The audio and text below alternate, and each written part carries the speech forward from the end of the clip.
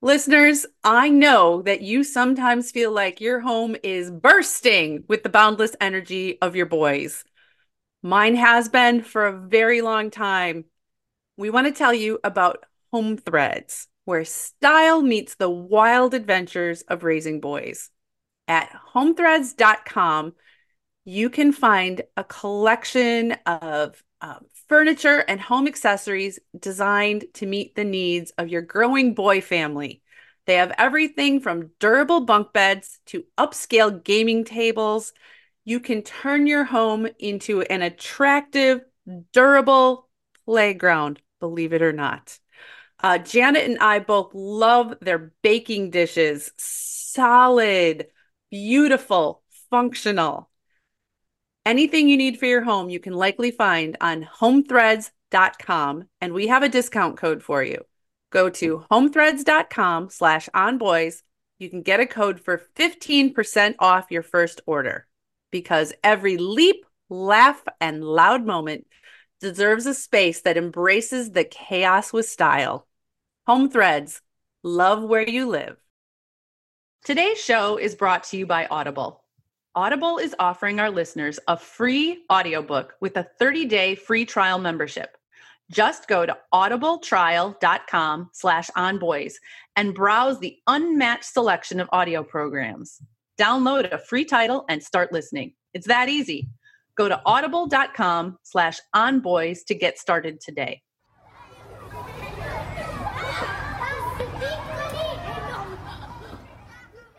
Welcome to On Boys, real talk about parenting, teaching, and reaching tomorrow's men.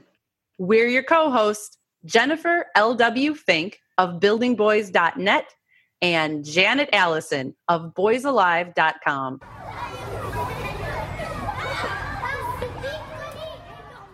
Between 2001 and 2017, suicide rates have been climbing. They have climbed for boys. They have climbed for girls. They have climbed significantly for Black boys. Black boys ages 13 to 19, their suicide rate increased by 60% in those years.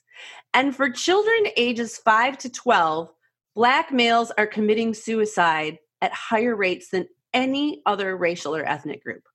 Think about that. 5 to 12 years old.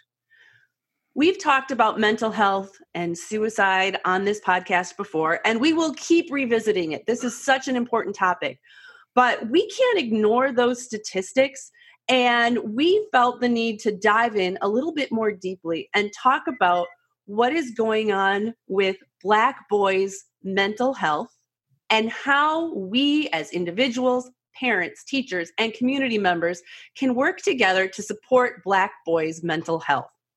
We are thrilled to have with us today Chandra White-Cummings. Chandra is a mother of two grown sons, now I believe 23 and 31. Yeah. And she is a lawyer and has served as a policy fellow for Moms of Black Boys United. Chandra, welcome. Thank you, thank you, thank you 1,000 times. Thank you so much. I truly appreciate it. And I do want to say that it's a special privilege to be invited into the dialogue, into the conversation, because oftentimes, you may have noticed this, both of you, that there's a lot of discussion going on about all of these topics: suicide, mental health, emotional wellness, stigma, all of those things. And much of it centers around what's going on in the African American and other communities of color. However, often it is the sad, unfortunate case that African American women, moms, don't get invited into these conversations. We are on the sidelines unless and until there's something to be, quote, taken care of. Mm-hmm. So you've got to come down to this facility. You need to meet with, the church youth group. I mean, whatever the case may be, something is wrong. But now I have this wonderful opportunity. I'm so grateful. I so much appreciate it to actually talk sort of in a somewhat proactive sense about these topics. So thank you. we appreciate you sharing your expertise and your experiences with us. And it feels like a difficult topic to address. Janet and I are two white women who have no experience being Black or raising Black children. So we have limited expertise. I can look at the statistics. I can't tell you the lived experience. And I know as well that there is racism, certainly has a tremendous effect on Black boys' mental health. And at the same time, there are all the other factors that affect mental health. It's not always just racism. Like there's all these entangled things. So help us understand some of the interplay of these factors and why Black boys struggle with mental health and why we as a society have failed to respond to that. Whoa. That's a big one. All right. That's a big question. And I would even encourage maybe a bigger bird's eye view in the acceptance and access to mental health within communities of color. Mm-hmm. And the generational, I mean, for my parents, like you would never talk about going to a therapist at all. Mm-hmm. No. Wasn't done. Mm-hmm. I'm curious just culturally, like what is the messaging around mental health and seeking help and admitting that, hey, I'm struggling, and then maybe go into deeper. I feel like now Janet and I will just sit back because that's enough questions. Go, Chandra. Yeah. We got 40 minutes. Go. Okay. Well, no, those are all fair questions, and they're the questions that everybody just about really is asking. So here we go. Let me just start by saying that I think, going back to Jennifer's question, I think that mental health for Black boys, and really if I want to broaden it out for just a moment as by way of context, for the African American community is pretty complex. It's pretty layered, but it doesn't mean that it's strange or odd or, we're sort of on the ends of the bell curve in terms of normality. And what I mean by that is that Black boys really, and this is part of the message that African American mothers and the community want to get out, Black boys in many, many senses are boys. Yeah. They have some of the very same issues, concerns, challenges, loves, hates as other boys do. And see, I had to catch myself because I almost said regular boys. So you see, the messaging even seeps in subconsciously with us as parents. So as any other boy, they have a lot of the same life experiences and life concerns. But I think what has happened is because of stereotyping, because of stigma, because of colorism and racism, this is how, and I'm going to answer your question at the same time, Janet. So this is how, in the largest sense, racism comes into raising and dealing with the mental health of Black boys, is that because of the overlay of historical ideologies about Black families, it puts a pressure on all of the members of a Black family in different ways, meaning Black moms, Black dads know that their boys are in many ways just like any other boy. Mm-hmm. But because they're Black boys, now we've got another layer that we're dealing with. And so we do something that a lot of us are trying to get conversation around, which is we over-pathologize our own kids. So everything they do, every move they make, every, little blip that we see on the radar of their life, it gets magnified and blown up to something that it really isn't. So if your kid, comes home and, he throws his book bag on the sofa, he stomps back to his room and he slams the door, you're like, oh my God. He's bipolar. He's, something's wrong with him. And then you immediately go into like lockdown mode because you think, oh gosh, I don't want anybody to know about this. I don't want anybody to think my kid's something's wrong with him. I don't want to make him think I think something's wrong with him. But in the back of your mind, you're fighting all of these things. And so Black boys walk around with this double burden of trying to just be normal boys, without all of this superimposition of baggage. Can because I that's ask a really what it question? is. Yeah. Is some of that from a healthy and historically appropriate fear?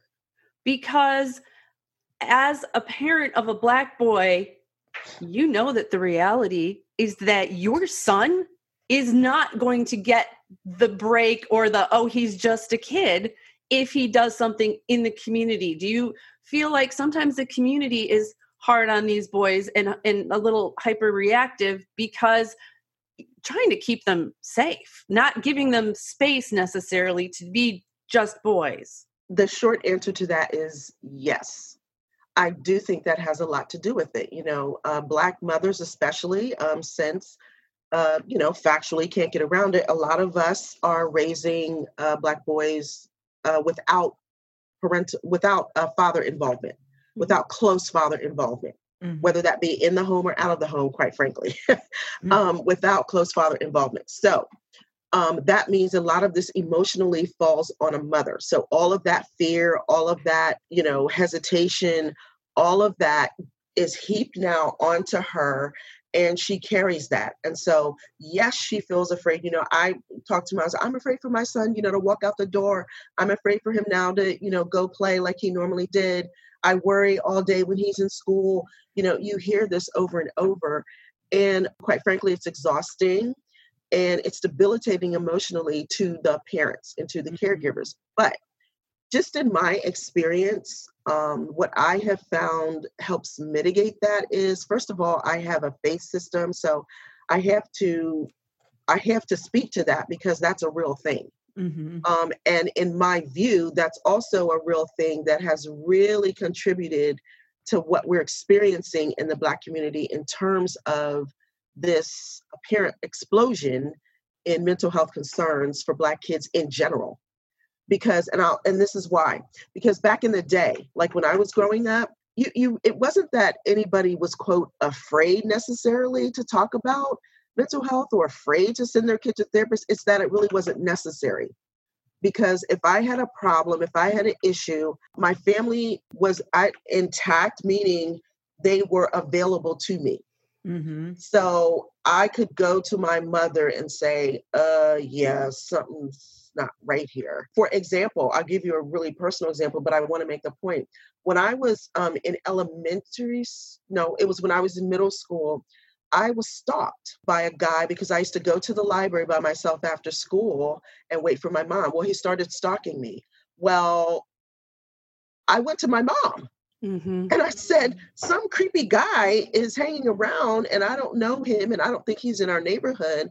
But my point is I had a place to go. Yeah. And more than that, my mother had a place to go. Because if she got overwhelmed, she would go out back and talk to her best friends who lived in 3 row houses right behind us. Yeah. So the communities, neighborhoods were tight. There was an exceptional amount of accountability. That's the other thing I think that is very important to remember is that we have lost many of the protective factors that really shielded our kids from having really to even think about needing to go to a therapist. So in terms of access, I mean, I understand that issue and I understand the narrative behind it, but you're looking at a community that is really foreign to, not necessarily because it's like, oh gosh, if you go to a therapist, you're awful. It's because it's new to us having to even think about talking to somebody outside of our family, our church, or our friends about things like that. If that makes sense. Absolutely makes sense. Yeah. It does. And it's a thought-provoking point that really makes you think. As our communities have changed, as our families have changed, and people are more disconnected from one another and live further apart, and people have to work more simply to support the family. Yes. Those connections have kind of fallen apart. And so one of the reasons why we're struggling, and you mentioned, your mom needing that support too. Yes. It's not just our kids that need support. When the kid is stressed, the parents are stressed, everybody needs support. Exactly. And truth be told, the dads need support too. At the whole system, the whole ecosystem needs support. And again, back in different times, because of what you said, the connectedness. Connection is probably the biggest protective and remediating factor, because even if once something happens, if it doesn't prevent it, once something does happen, connection and connectedness is really like a balm on these boys' souls. Yeah. And they need somebody that they can go to, that they can talk to. And again, that's like any other boy. Yes. Every boy needs somebody that they can go to and talk to. But somehow we've managed to carve out this little odd space in society that, these Black boys, we make it sound like it's something special when we talk about them, like they need something different. They really don't. They really don't. Right. One thing that Janet and I have talked about in previous podcasts is that often for boys, anxiety, depression, stress can manifest as anger, frustration, irritation. That can happen for anybody. It can happen for me too, and I'm female, but more commonly with males, in large part because their social conditioning says that's how you express strong emotion. But there's this tendency of society to see those things in boys as signals of danger and respond that way rather than with compassion. My perception is that it seems that's often magnified with Black boys. There is this stigma and stereotype, and people are far more likely to assume that an angry Black boy is trouble than that he needs connection. Yeah. And I think this is happening. I mean, we see this in schools. And my concern for these boys is not only they're boys being taught by women mostly, but often they are boys and Black boys being taught by white women who don't understand the importance of the connection of the community and that community accountability also, that everybody's looking out for everybody else. Your aunt or your cousin or somebody knows what you're doing. And we've lost that for all of our kids in our dispersed communities. But I have great concern for especially little boys in school because they are being expected to do things outside of what they are developmentally ready to do academically. And coming into kindergarten and sitting on a little carpet square. This is not how our boys are designed. And I wonder that for a white female teacher, that it can be kind of scary to have these boys that are not falling in line, not sitting still, and have so much energy. And that exacerbates the problem and continues it right up the line. Yes, I would tend to agree with you. And I definitely share your concern. I've been doing substitute teaching, actually. Bravo. And that is an experience unto itself.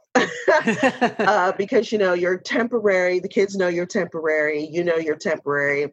So a lot of the emotional mechanisms that you have at your disposal when you're the regular teacher, you do not. And also a lot of the disciplinary type things you might be able to do, you do not. So I definitely see what you're talking about, especially for the little ones. They are coming in to this structure and system, because that's definitely what school is about, especially now.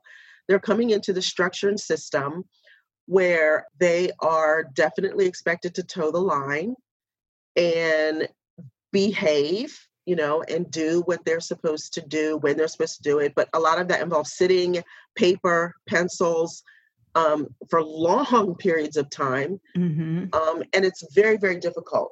So what happens, though, is that even at the preschool level, we see that the responses to that same behavior begin to diverge. So the little white boy who is having trouble sitting, being quiet, and let me just say, there's like some kind of wrong stereotype we have that boys aren't talkative. They are the chattiest group ever. They talk so much. I mean, they talk. Should have been at my house last night for supper. I mean, they talk constantly. I'm always after the boys about talking. It's like, oh my gosh, people don't understand this at all. They think the boys, the strong silent type begins early. They talk, till the cows come home. But anyway, my point is that the response begins to diverge. So little, Johnny, who is sort of twisting and turning in his seat and fidgety and tapping his foot and, bothering his neighbor, poking himself with a pencil and all the things, all these things that boys do that when you think about it, you have to laugh because it's like, they're so weird. But anyway, all of the things that little Johnny is doing, if little, Bobby does it over here, the response that's different is what matters. Yes. And that is what causes their lives to go on different paths. Because Johnny is looked at, oh, boys, what are you going to do? They don't want to keep still. They're always doing weird things with their bodies. But when they look at Bobby, it's like, he's just disobedient. He's disrespectful. I like cute clothes. I like having stylish outfits, and I hate shopping. Armoire makes getting dressed easier. Armoire is a clothing rental membership option. And Janet and I recently have both tried it out, and you guys, it is so much fun. You go to their website, you get to take a little quick style quiz, takes 5 minutes, and then you get presented a list of beautiful clothing, pictures, wonderful clothes that you can pick out and get delivered to your house for you to try and wear in the comfort of your own home without going out, and determine what looks cute. Put together outfits without investing a ton of money. Right now, our listeners can give Armoire a try and get up to 50% off your first month. That is up to $125 off. Just visit armoire.style/onboys. That's armoire.style, ARMOIRE.style/onboys to get 50% off your first month and never have to worry about what to wear again. Try Armoire today. He just doesn't listen. He doesn't want to learn. All of these things. And you gotta ask yourself, why? Yes. Why do they see that same behavior so differently? And it really comes down to what many, many, many people still do not want to admit, which is prejudice, racism, and stereotypes. Mm-hmm. They see the same behavior differently. I've been doing a lot of work on implicit bias. Mm-hmm. And it's very interesting because police officers, there's not a lot of it, not nearly enough, but some of it has been done testing with police officers and law enforcement folks. And the results are pretty consistent in this measure, that police officers see and view and perceive a Black unarmed man as dangerous as a white man with an AK-47. Oh my God. They see him at the same level of danger. Now, to our rational Western minds, that seems to make no sense. It's like, obviously, there's not the same level of danger, but they don't see it that way. They see that Black man, even though he's not, and these are tests where it's clear that the person is unarmed. Yeah. It's not like, where it's that close case, they thought it was a cell phone or something. No. The person is clearly unarmed. It's amazing. It's one of those things where nobody wants to admit that they're prejudiced. Nobody wants to admit that they're biased. And so if we sit and we talk about this scenario, unarmed Black man, white man with an AK-47, it sounds so obvious which is the greater threat. But the problem with implicit bias is that it's snap decisions. And it gets in our heads based on things we hear and learn and experience growing up. And so it's the kind of thing where if you were walking down the street and you see a group of Black teenagers coming towards you and you suddenly feel a flash of fear, that's implicit bias right there, because you have picked up a narrative along the way that equals danger. Yes. But see, in my view, what needs to happen, and this is across all communities, I would contend, not just white communities, because all communities and everybody I feel have some level of implicit bias about something and someone. And it's human. It's human, right? But here's the difference, in my view. African American and other sort of historically marginalized communities, I think we have more practice at interrogating our thoughts and our understandings and perceptions about things, because we have learned through living in this country through hundreds and hundreds of years of first outright slavery, and then, Jim Crow, and then, all these sort of less obvious, but definitely as pernicious forms of discrimination.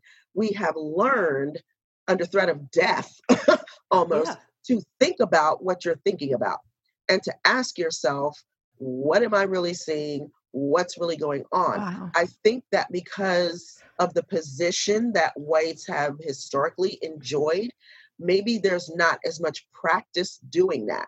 Like, so when you see someone, you see those teenagers coming and you think to yourself, and like you said, it's a flash, whether you're in a quote dangerous situation like a police officer would be or not.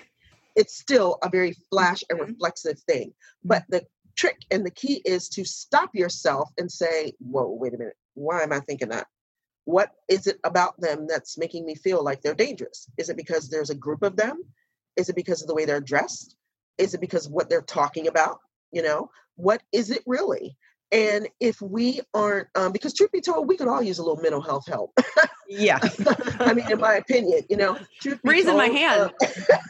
We could all use maybe a couple hours on the couch. But the point is that we have to be able to be honest with ourselves and say and answer the question honestly, because it's not just about the interrogation, it's about the explanation. So when you ask yourself that question and you're just going to just as reflexively say, oh, it's because they are dangerous.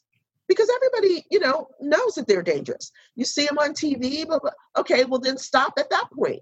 Okay, what about TV? What do I see on TV? Is that stuff real?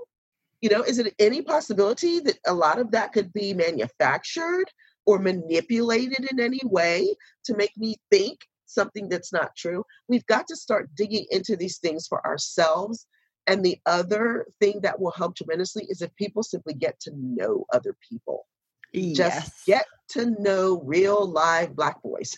Get to know their moms, their dads, their aunts, their cousins, their godmoms, their play cousins, all of this kind of stuff. Just get to know people. Yeah. Yeah. I want to kind of stay with this topic right now and thinking about, and Jen and I have talked about this on the show before, about how there is this perception of African-American boys that they are perceived to be older than their chronological age. Mm-hmm. I mean, that's a thing. It's been studied. I just am curious about your thoughts on that. That also, just like some of the other typical narratives that we've been talking about, they're more dangerous. That's one of them, which is that they look or appear or they're perceived to be older than they really are. It's kind of like it goes in the group of these types of messages that Black boys are stronger, they're bigger, they're faster. And a lot of that has to do with athletics and, all this other stuff. But a lot of it, like, what would the genesis of that kind of thought be?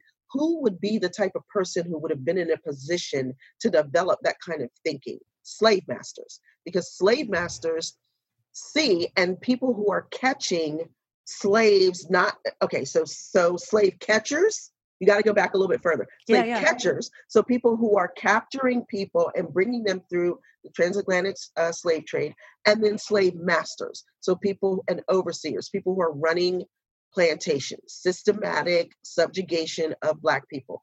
They're really the first ones in terms of this country that would be in a position to form that kind of narrative. Why and how?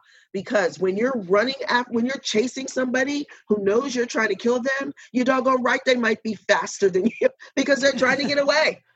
Yeah. Okay. It's not that they're these superhuman, metahuman type people. There are people being pursued, people who, somebody's after them. Okay. But now when you bring them back over to this country, they're being made to do inhuman tasks. And it's like, oh, but they don't complain. Well, they don't complain because they're going to get whipped if they do. Yeah. Mm-hmm. So all of this has a reason. But let's be honest, this country even still has trouble talking about slavery. Oh, Yes. yeah. Like, we still have trouble, everybody still gets that little bit of discomfort, so things like the 1619 Project, Mm-hmm. going way back to when I was in, Little Roots, Mhm. all 12 Years a Slave. To me, that was the best slave narrative movie ever made, 12 Years a Slave. But anyway. I don't want to leave that topic, because Okay. when we're talking about mental health, in Mhm. recent years, there has been increasing acknowledgement that trauma plays a role in mental health. Yes. That people who experience abuse, neglect, assault, traumatic experiences as a child, that obviously it influences your brain, it influences how you react. I can't imagine a trauma greater than slavery. Right. And that's got to be part of the picture here. And I feel like we as a country aren't going to make a lot of progress unless we can start wrestling with that. Oh yeah, we've got to wrestle it to the ground. I mean, because you cannot deal with any of these super complex things unless you're first willing to even look at it. You have to look at it, and not in a self-serving way, not in a way that makes you look like the hero or the victim when you're not, or the pioneer. It's like they were not pioneers, they were slave holders. Mm-hmm. We have to start calling things what they were and are. This was not some romanticized, antebellum South and all of that narrative. That's why we have trouble with the Confederacy thing, because they were successful in creating an alternate narrative to slavery. Mm-hmm. It's like, women in petticoats and drinking mint juleps. Okay, but you've got other women who are just as much women in fields doing backbreaking work in the having their children sold from them. Yes.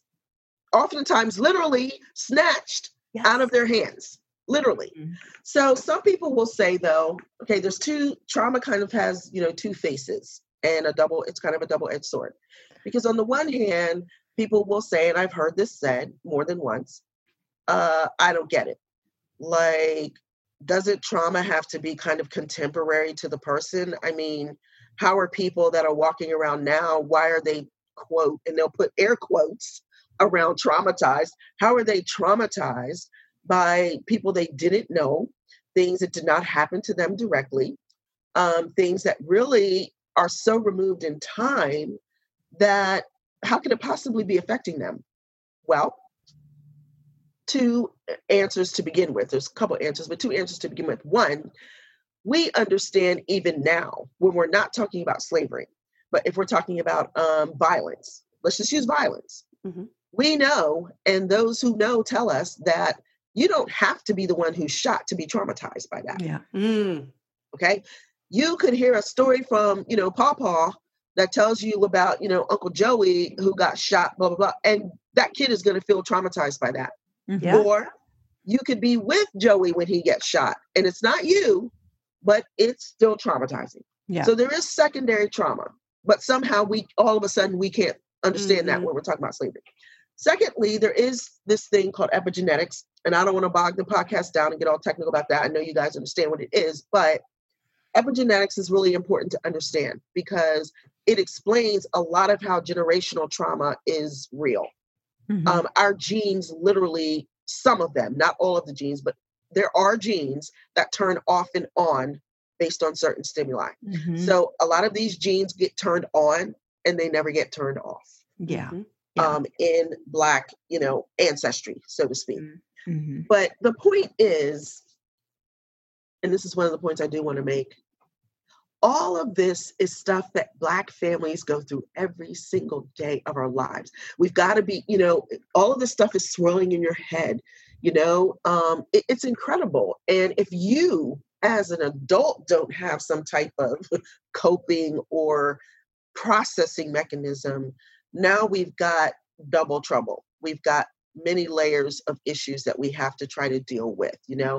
This kid, Bryce Gowdy, that just took his life by stepping in front of this train. I mean, I literally thought I was going to just crumple up in a ball and maybe not be able to get out of bed for a couple of days, because I just kept thinking of how they described his family situation. Here he is about ready to go off to college, to play football for a really prominent program. And he steps in front of a train. I mean, that's if that doesn't make you think, nothing will. Yeah. And they talked about how he tried to talk to his mom. He reached out to his uncle. His mom, he tried to hold his mom's hand, and she said, I wasn't holding his hand. And that's not an uncommon response, because the mother is dealing with so much. She's like, I can't take on whatever it is you're dealing with right now. I can't take it on because I've got to try to keep myself together.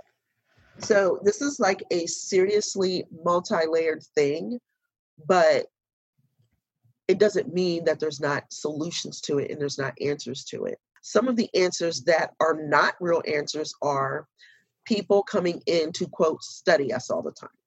That is getting on everybody's last nerve, especially when it seems like somehow Black researchers can never get funding to do this stuff. Right. Only white researchers can get funding to do this. And it just makes me so mad. It makes me so mad.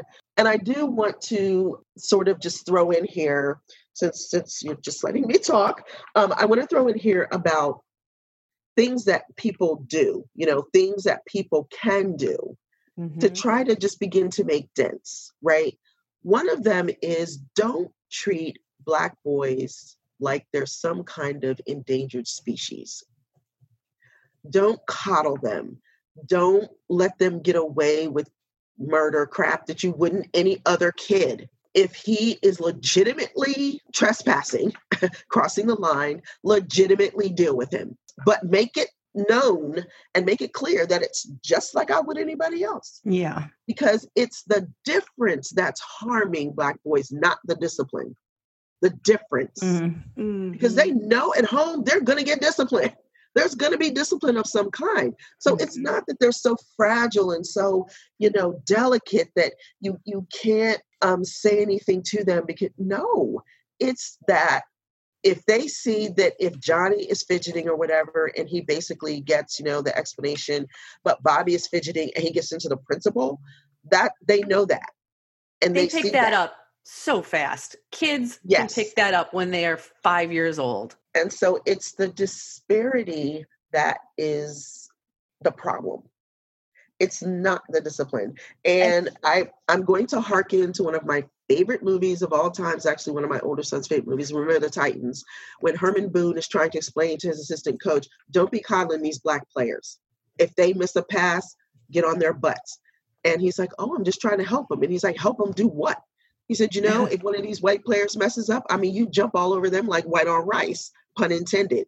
He's like, but these Black boys, they miss a pass or miss a block. And, you put your arm around them and pat them on the back. He said, no, you're crippling them. You're crippling them for life. That's what he tells his assistant coach. And it's true. So we're not looking for or really needing anybody to coddle the boys. Accountability is very important. It makes them feel normal, like everybody else. Yeah. But I mean, back to the teacher in the classroom of those young boys, there is this place of, I'm a white woman and I don't want to be seen as like being prejudiced towards this Black boy. So I tend to I'm not going to pounce on him as hard as I would the other, so it gets so complicated because of my own implicit bias and my awareness of, I don't want to be called a racist. I don't want to be prejudiced. So, so there's erring on the side of, I'll just let that one slide. And I won't hold him accountable. So it's like, it's what you said, double-edged sword. So complicated. Yes. I completely agree with you. And honestly, I really do empathize with the situation because at the same token, African American women experience this the other way. It's like, oh, I don't want to be seen to be coddling him too much because, then white people are like, oh, see, they don't know how to deal with their kids. That's why their kids are running wild all the time. That's why they're in gangs. That's why they're violent, all this kind of stuff. So you overdo it. Yeah. And you overshoot the mark because you're trying to make a point. We're all trying to make too many points. And we're all putting each other under too much artificial pressure. Honest to God, if we could ever just come together and have more conversations like this, we would all see, you know what, this white teacher, she's dealing with the same emotions I'm dealing with. Yeah. She doesn't want to overdo it. She doesn't want to be perceived as something that she's not. What both of you just said there too is something that we talk about in other contexts. So often in parenting, in teaching, we get caught up and we're responding and reacting to our stuff that's going on in our heads. So Janet, you were expressing the fear of being judged as a racist. And Chandra, you're expressing the fear of being judged as, you don't have control of your kid. These are real fears and it's human. But if we can try and stop, recognize those thoughts in ourselves and pull back to the child and try and respond to what the child needs, that's always going to be better than getting our stuff mixed up in there. Hard to do. Easy to say, hard to do. Yes, exactly. However, I would also say that the more we make ourselves do it, the more comfortable we become. And then the more we actually do it, and then the more we're able to even talk to other people now and say, you know what, this is what helped me. This is what helps me, deal with these things. Because as a single mother, raising these two boys, I mean, it was like nobody's joke ever. I've dealt with some really serious situations, but I have to say that going along, one of the things that has really helped me is really the things that I'm talking about. We have to maintain connection with these kids. I always told my boys from a really young age, like, I'm not just telling this to you, but you literally can tell me anything. You literally can tell me anything. Now, it doesn't mean that there won't be a consequence from what you told me, depending on what it is, but it never means that you will have to sit and face something by yourself. That's what it means. That alone will mean the world to kids because over time, what they will come to see and understand is that because you care, and they'll know that you care because you're willing to listen and because they can talk to you and tell you stuff. So because of that, they then perceive and interpret your discipline very differently. Mm-hmm. It's not like, it's this ogre who hates me and she's coming down on me. Yeah. It's like, oh, this is my mom and she did tell me I could tell her anything. And she did tell me there might not be consequence, so they have something to contextualize the consequences that they're dealing with. And that can operate in a teaching setting as well. It really can. I learned a lesson. I had to remind myself of a lesson from yesterday because I did an all-day thing with third graders. One thing I did very reflexively, which I was like, man, I really feel almost like I should go back to that school and apologize to this kid. But I said something to him like in the open. He was doing a behavior that I know is really dangerous to any boys if they get into it, which is he started blaming something else. And he started blaming other people. He started blaming the situation. He was making all kinds of excuses for himself. And I sort of called him out in front of everybody. And what I should have done was just call him up. Yeah. And say, it's not really the way to go. So to Jen's point, we all like mess up. Sure. But the point is, even how do we recover from those? How do we go back to them and say, dang, that was not quite right. Yeah. And I've had to do that to my son, say, I kind of overreacted on that. Oh, yeah.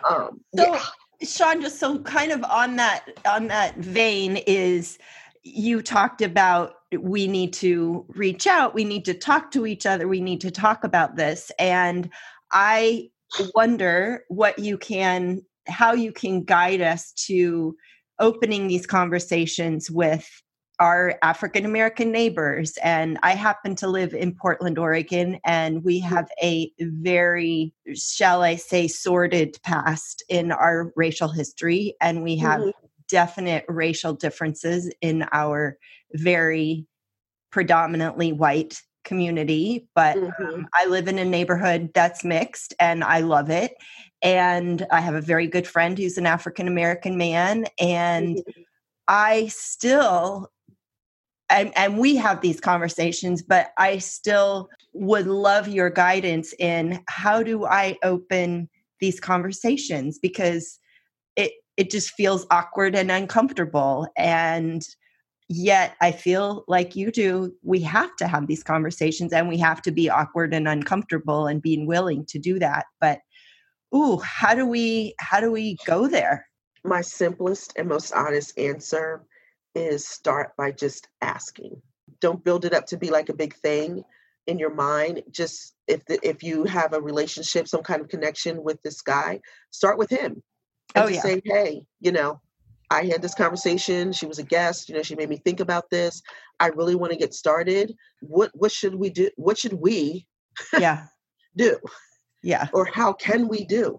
Do things online. Online is a great place to put stuff out because it takes away a little of the awkwardness, because guess what? You may not really know those people who respond to you, and you may not have any vested interest in, if they're trolling you or whatever. But we have to kind of spread the net, which is to say, do different things. So talk to your friend that you already know, get his, suggestion. Try not, and this is since you guys are friends, he probably won't feel this, but sometimes white people make Black people feel like they're their test subject, and they, you don't mean to make it feel that way, but it's just that we're so bombarded all the time with people want to do this, that, and the third. It's like, oh my God, can I just please? So I know that since you have a relationship with him, I'm assuming he won't take it that way, which will be great. Oh no, and we have these conversations all the time. But I'm thinking about the mom in Keokuk, Iowa, who is, like, I want to reach out and I want to have. Is that an actual place? I think it is. Huh. Okay. Learn something. Wow. Actually, never heard of it. But I get your point. Like, she's not where you are. There's probably some differences. Yeah. And this goes for, Somali families and it's, and as I'm saying this, I'm thinking, it isn't about like, I want to have this conversation about race with you. Right. It's about like, hey, let's have coffee, or let's have a play date at the park with the kids, or hey, is your kid struggling with this math homework? Yeah. Exactly. Yeah. You start always with your points of commonality. Yeah. And you try to not make yourself feel like, a media maven who's trying to conduct a dialogue. You know what I'm saying? Like, you're just Janet and you're just trying to talk. Yeah. Trying to talk to people. That's what I meant by not building it up, because we build things up so much that it's like, it's not even like that. Yeah. And I tell moms this, just talk to your boys. Forget about what everybody says about this natural barrier between, moms and their sons. Like they can't talk to their moms. Hey, that has not been my experience. I mean, sometimes I have to literally say, yeah, let's pick this up. Because, they get on a roll. And I'm like, I have got some research I've got to get done. Yeah. So Chandra, you are so, I was looking at your website, and we'll put this in the show notes, and you have just curated and written about so many different aspects of mental health and raising our boys of color. And I really want our listeners to be able to connect and tap into your wisdom beyond today. Thank you. Yeah. So thank you so much. Where can people find you? If they want to see my written work, I would invite them to go to my site, which you clearly have, and it's cwcmediagroup.com. I will put that in the show notes. Awesome. And before we let you go, Chandra, I would like to hear a couple of your ideas on what we individual listeners can be doing, all of us, to support Black boys' mental health? We talked about it's a multi-layered problem. Mm-hmm. None of us are going to do one thing and it's fixed. But what are maybe 2 or 3 things that we can do to step forward and help be part of positive change and support for families? Awesome question. A couple of things I've already mentioned, which are connection/relationship.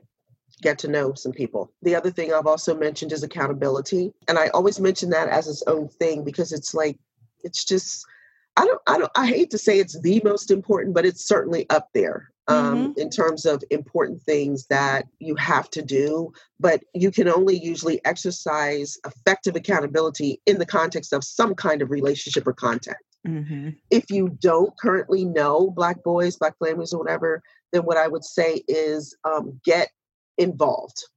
So don't read white authors' books about Black people.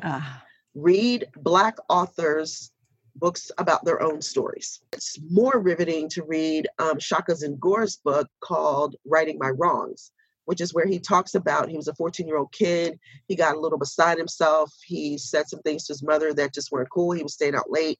Well, she gave him a choice. He made his choice. He ended up becoming a drug dealer. He ended up in prison.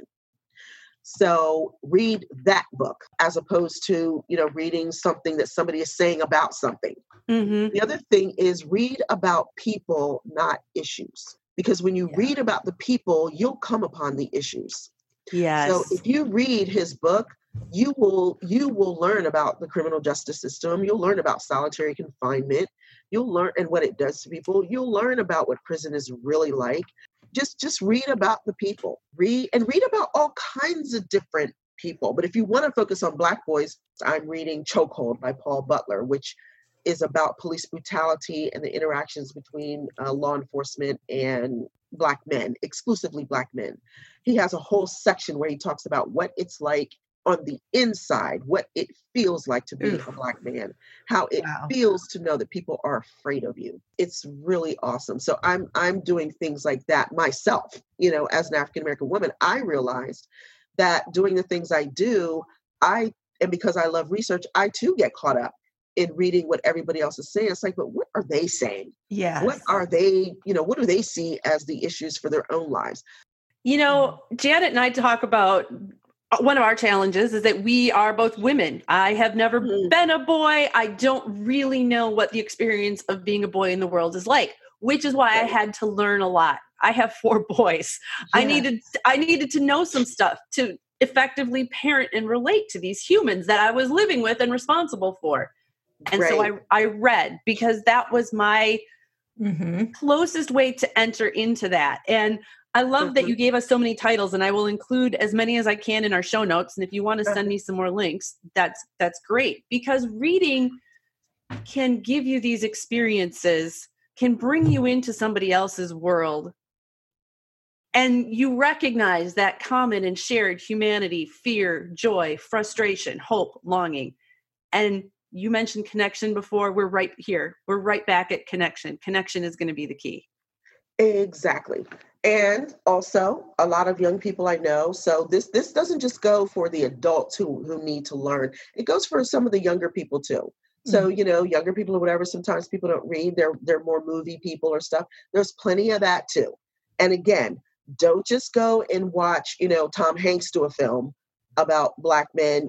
Go and watch Ava DuVernay do one, or John Singleton, who did several movies about the Black male experience. I mean, do things like that. Watch Jay-Z's documentary on Meek Mill, who was a Black rapper in New York City. I mean, and some of these things, white people just feel naturally hesitant. It's like, oh, I don't necessarily want to read about. You know what? I will be honest. I see some of the commercials on TV and I'm like, I don't know if that's a movie for me. I don't know if. And then that makes me think about the opposite. For years and years and years, it was all white movies, white movies, white movies. And of course, there were a whole lot of people going, well, that's clearly not for me. Right. Yeah.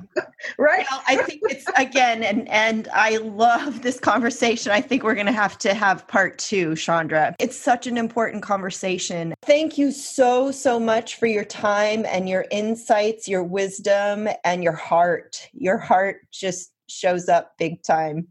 Oh, that's very gratifying to hear I wanted, because I do try to focus on people. Thank you yeah. so much again. I really appreciate you even asking me. That is just like gold to me. And I really am being sincere when I say I hope we can continue, Yes, our connection. definitely.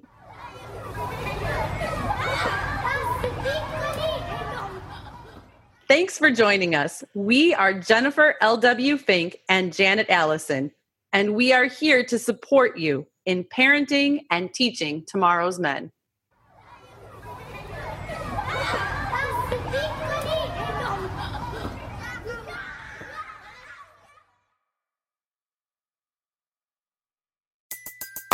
Everybody in your crew identifies as either Big Mac Burger, McNuggets, or McCrispy Sandwich. But you're the Filet-O-Fish Sandwich all day. That crispy fish, that savory tartar sauce, that melty cheese, that pillowy bun. Yeah, you get it. Every time. And if you love the Filet-O-Fish, right now you can catch 2 of the classics you love for just $6. Limited time only. Price and participation may vary. Cannot be combined with any other offer. Single item at regular price. Ba-da-ba-ba-ba.